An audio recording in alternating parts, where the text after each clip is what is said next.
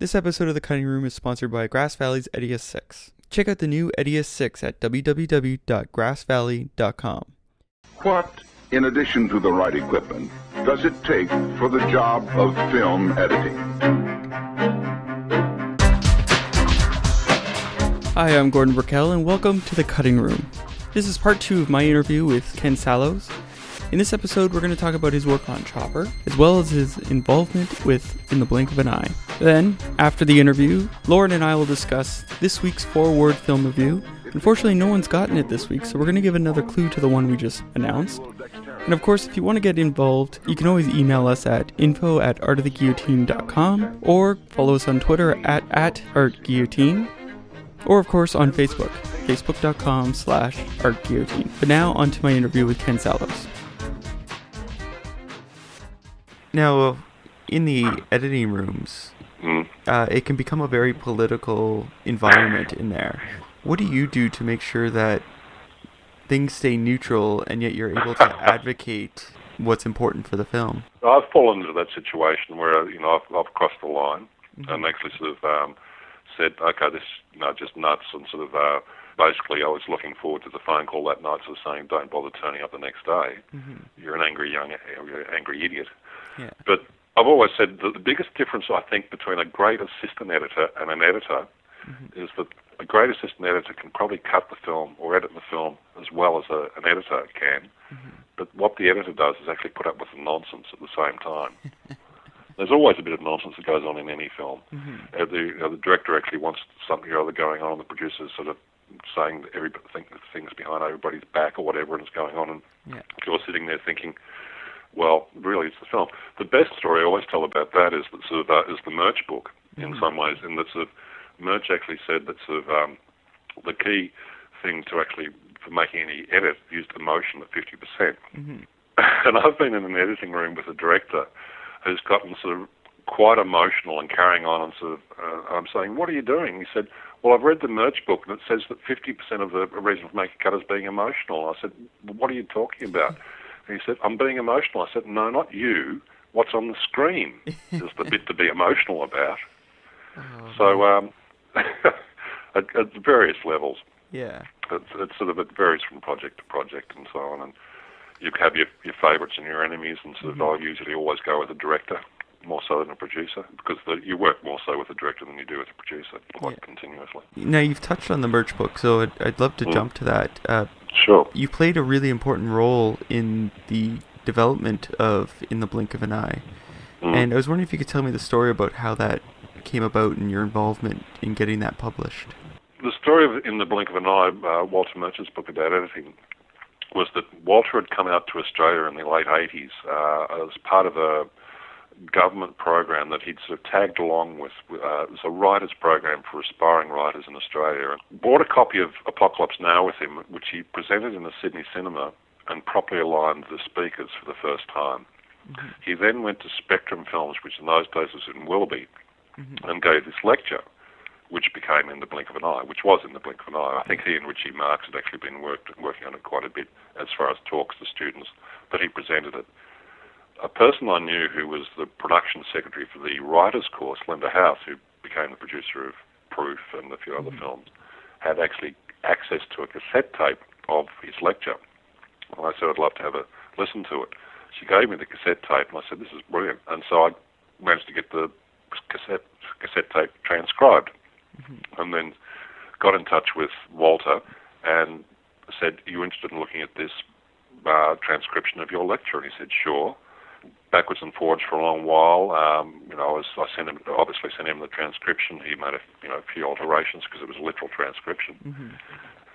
We struggled around for a while saying, well, how do we get it published? A friend of mine in Sydney who was doing some part-time work at this film and television school up there, a guy called Franz Vandenberg, noticed to spot the transcription or the revised transcription on the publisher's desk at this film and television school. Meredith Quinn was her name. He picked it up and took it home and sort of read it and said, this is brilliant. So he actually pushed Meredith Quinn, the head of publishing at Afters, to publish it. And so then, as a result of that, it actually became a book. So Meredith got in touch with Walter. He revised it in book form. he wrote an epilogue, which I wasn't thrilled about because by that stage, computer editing had just come in and it actually became a bit technical. The whole purpose of the book, or the interesting to me in the book, was it was a wonderful idea of what editing is from a non-technical point of view. I was sick and tired of reading technical books about editing. And I said, well, it's not a technical sort of occupation as far as I'm concerned.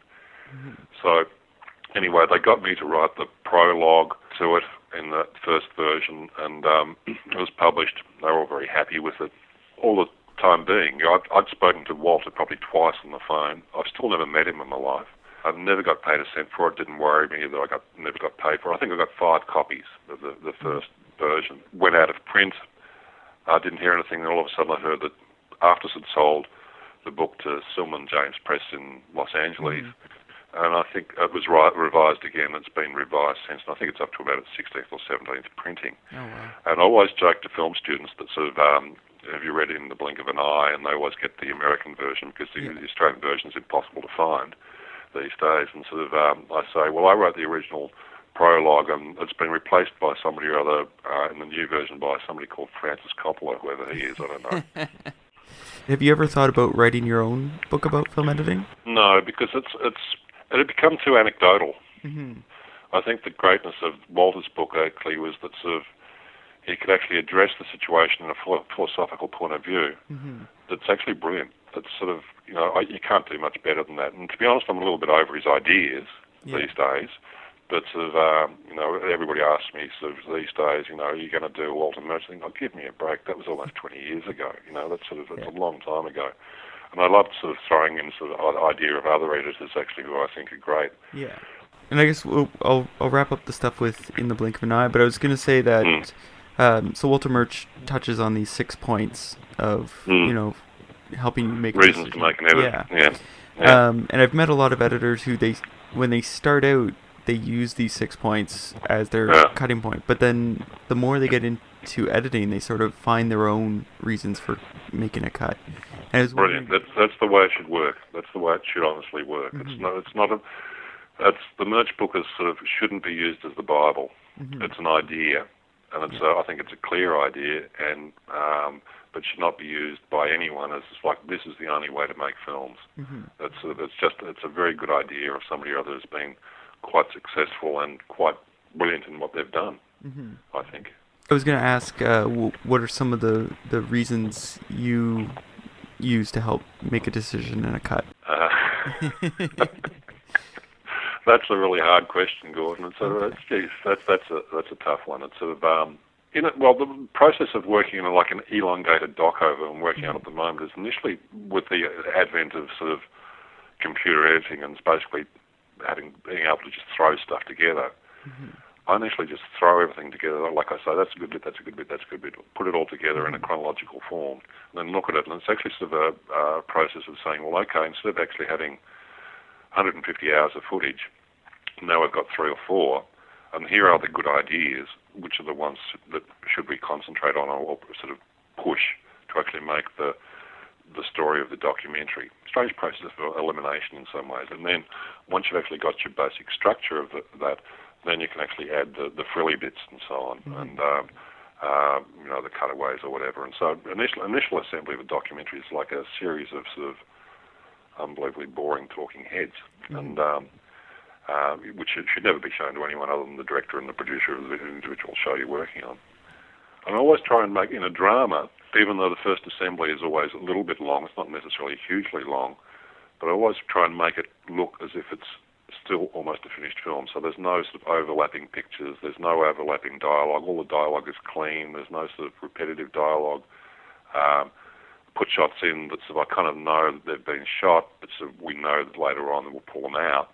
But here is your first assembly, which is always usually the worst screening anyone can ever have. And I always warn the producer and director to say, listen, even though you're excited, the shoot's over and everything went happy or bad or whatever, and now you're looking at the cut film, which is basically these days is a week after they finish shooting.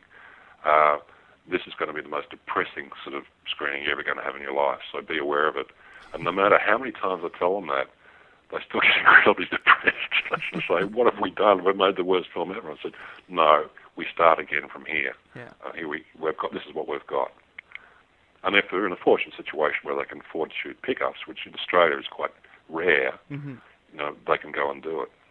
And it doesn't matter how bad the cut is, first of all. It's like as long as you've actually got the concept idea flowing, then you can change the picture edits around.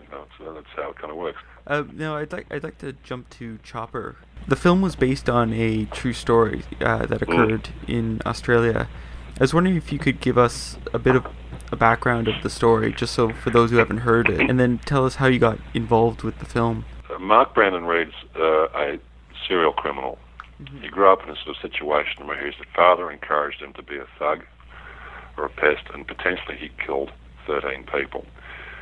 He was sentenced to maximum security jail in Melbourne and put into the more maximum security there, which is called H Division, and associated with a lot of heavy-duty criminals in there. His claim to fame was that he actually killed all of these people, but he didn't. A lot of it was just bluff and bluster. He'd formed a group within the prison, which was his own gang, and they were basically against a gang called the Painters and Dockers, who were the wharf workers, who were the other gang. And as a matter of survival, he got associated with a few journalists, and they managed to put out a few books which glorified him as a identity serial killer. Andrew Dominic became fascinated with the project, the Andrew who actually wrote the script and directed the film, and decided he wanted to make a film about Mark Reed because of this concept of a person who was theoretically meant to have killed all of these people, but really hadn't. He's only ever been, I think, convicted of one murder. Andrew sort of coming from a music video commercials background. He'd written the script. I was working in Sydney at the time. He and Michelle, his producer, rang up, said, "Do you want to read the script? We're interested in sort of making a film about Mark Reed or Chopper." I read the script. I thought, this is fantastic. And then got in touch with them in Sydney. They said, okay, it was going ahead. Andrew and Michelle had decided to shoot the film in two halves. And if you look at the film, there are two halves of the film. There's the first half is in jail, the second half is out of jail.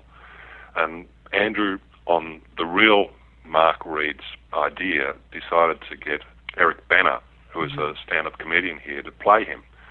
They were initially thinking of Russell Crowe. Mark Reed decided that so he didn't want Russell Crowe to play him because he thought he'd be too serious. He wanted Mark Reed to play him because, as the real Chopper says, that he's really just a fun-loving guy. Yeah. So they started production, and they shot for 3.5 weeks, then had a 4-week break, and then shot for another 3.5 weeks, which suited the production of the film perfectly. It allowed Eric to do what I call a Robert De Niro raging bull, in other words, put on a lot of weight for the second half of the film. Also, within that 4 weeks, allowed Andrew and I to actually work on the first half of the film quite dramatically, because Andrew could not articulate why he was not interested in the very opening of the film that we had or what he'd shot. And so within that 4-week period, Andrew, I have to blame him for it or praise him for it, decided to cut the first 21 scenes that had been shot for the film. Wow. Which we did. Yeah. And why that was done was because the first 21 scenes, the character Chopper being outside of jail and sort of saying, this is why he is so much of a strange person and he has to be put in jail. He tries to break out a friend of his out of jail and also establish a person who is actually worse than Chopper in real life. So in other words, an audience has an access to sort of say, well, Chopper's a really nasty person, but there's somebody other worse in the world. And that was the father character. And we knew that sort of Eric was so good at the thing that he had this amazing charm on the screen that we didn't need all of that sort of business. Yeah. So Andrew decided to cut it. That freed him up for the second half of the film to actually sort of play it a little bit looser. And so hence the film was done as such. And then we sort of finished shooting. Andrew, initially when I first met him, sort of forewarned me. He sort of said that sort of, Ken, you have to realise if you want to work with me or I want to work with you or whatever, that I don't stop. Meaning that sort of, even if he's happy with something or other, he'll try another variation. And so we went out over the end by quite a bit. But that was the success of the film in some ways as well. You know, the fact that sort of, it was relentless and sort of, it's an incredibly sort of, I screened it to some film and television school students in Sydney earlier this year, and And I couldn't stop laughing. They thought I was mad. I was just looking at it. I just couldn't stop laughing all the way through. I thought it was one of the funniest films ever made. Wow. But there is the real character of Mark Reed. Yeah. Still exists. When the film was being made, he'd moved to Tasmania and married a girl down in Tasmania. Andrew had gone down to Tasmania at the end of the cut and showed him a version of the film, which he never really talked much about the real Chopper at all until about a week before he had to go down there and show it to him, and then he started getting nervous. And he went down there and showed him the film, and Andrew came back with the film, and sort of the real Mark said to him, I think you've really caught me as a character that I am, which is really just a fun-loving, happy sort of guy. Yeah. But there's one problem I've got with the film, and Andrew said, what? That last scene where I'm left in the cell by myself and the two prison guards are left, and the door's closed, I'm by myself, I look like sort of a really sort of sad person. Can you get rid of that? Mm-hmm. Andrew fled at that particular point and then he came back and said, there's no way we're cutting that scene out, because that's the whole justification for the film. If we didn't have that scene in, then it would have been glorifying a criminal. Yeah. And that whole point of that scene is to actually say that he's a sad soul. Yeah. The film, Chopper, has a very gritty feel to it, particularly through the shooting and through the sound. I was wondering how you approached the cutting of the film and the story to help enhance this, or create almost your own gritty feel in the editing room. We got down and got grubby in editing before we came in every day. Dragged the film through the dirt. No, we actually were working on a very clean version of the picture quality, very clean version of it. There was the film, picture quality-wise, was really grubbed up later on in the grade. The colour grader at Cinevex, then called Deluxe in Australia, Ian Letcher loved Andrew. He just loved him because he played with the concept of grinding it up. The sounds actually, I think, is pretty clean. I think the thing that I really like about the sound is Mick Harvey's soundtrack. I think that's extraordinary. That was a really tough ask to actually get him to do that, because what actually happens with the soundtrack, or the music track on that film, the theme music is actually, it was a tough ask to do, because you couldn't put any interpretation on the film. As soon as you actually sort of came in with a thematic interpretation, you're actually taking sides. Sort of saying this is what's happening with this character. And so what he actually did was almost like a minimalist score, which actually just develops. It's a brooding score that actually happens all the way through. Yeah. I think it's one of the best successes in the film, actually. It's an extraordinary soundtrack. One question that I ask all the editors when I interview them, and that's, what's your favorite guilty pleasure film to watch? Searchers. Searchers? Yeah. What is it about that? I just love the film. Yeah. It's sort of, I always sort of laugh about the fact in the 1980s they actually sort of screened it on midday TV on some commercial network in Australia, and actually managed to actually make it run 90 minutes. Oh, wow. Which I thought, well, how can you do that? Yeah. It's just such a wonderful film. That's sort of what, if you want to know about signs and meanings in the cinema, that's got everything, that film. Yeah. It's got Natalie Wood running down the sand dune as well, which is pretty extraordinary. Yeah. It's just a wonderful film, that film. Well, that was part 2 of my interview with Ken Sallows. Really good. Yes, and the sound of Lauren's voice, what does that mean? It means it's time for the 4-word film review. Okay, and what happened this week, Lauren? Nothing. Nobody guessed it right.